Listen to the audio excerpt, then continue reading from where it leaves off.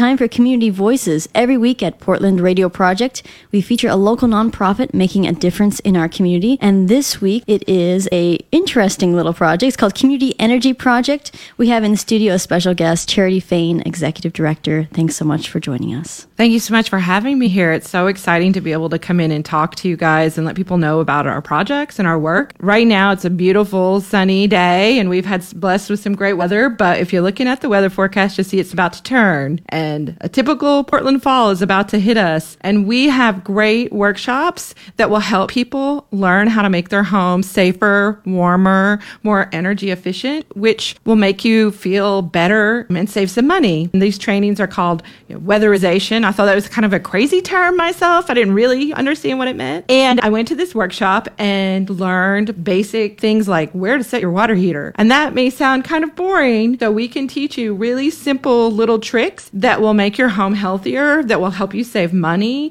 and anybody can do it. You don't need a lot of money. You don't need a lot of skill. You can go in, take this quick, easy workshop, and we will give you materials for free so that you can go home and try those out. So Community Energy Project then does a lot of things to help folks help their homes. How important is this in a city like Portland? Well, housing is such an issue for everyone right now. Housing costs are skyrocketing. So where you can keep your home, where you can save money in your home means you have more to spend on rent or more to spend on other vital needs for your home. And also, we've just been hearing a lot about lead in the waters in the school, and a lot of parents are very scared because there's little information, or it's very technical and people don't really understand a lot of technical information. I don't. I have 2 small children. And we also teach lead poisoning prevention workshops. So you can go in and learn in a very non-technical way, what is lead poisoning? What does it happen? What's the effects on the brain in a way that's understandable, and what you can do in your home so that your home, a place of refuge, the place where your children are being raised, is safe as you can make it. And in this town, we have a lot of old homes and a lot of people doing upgrades in their homes.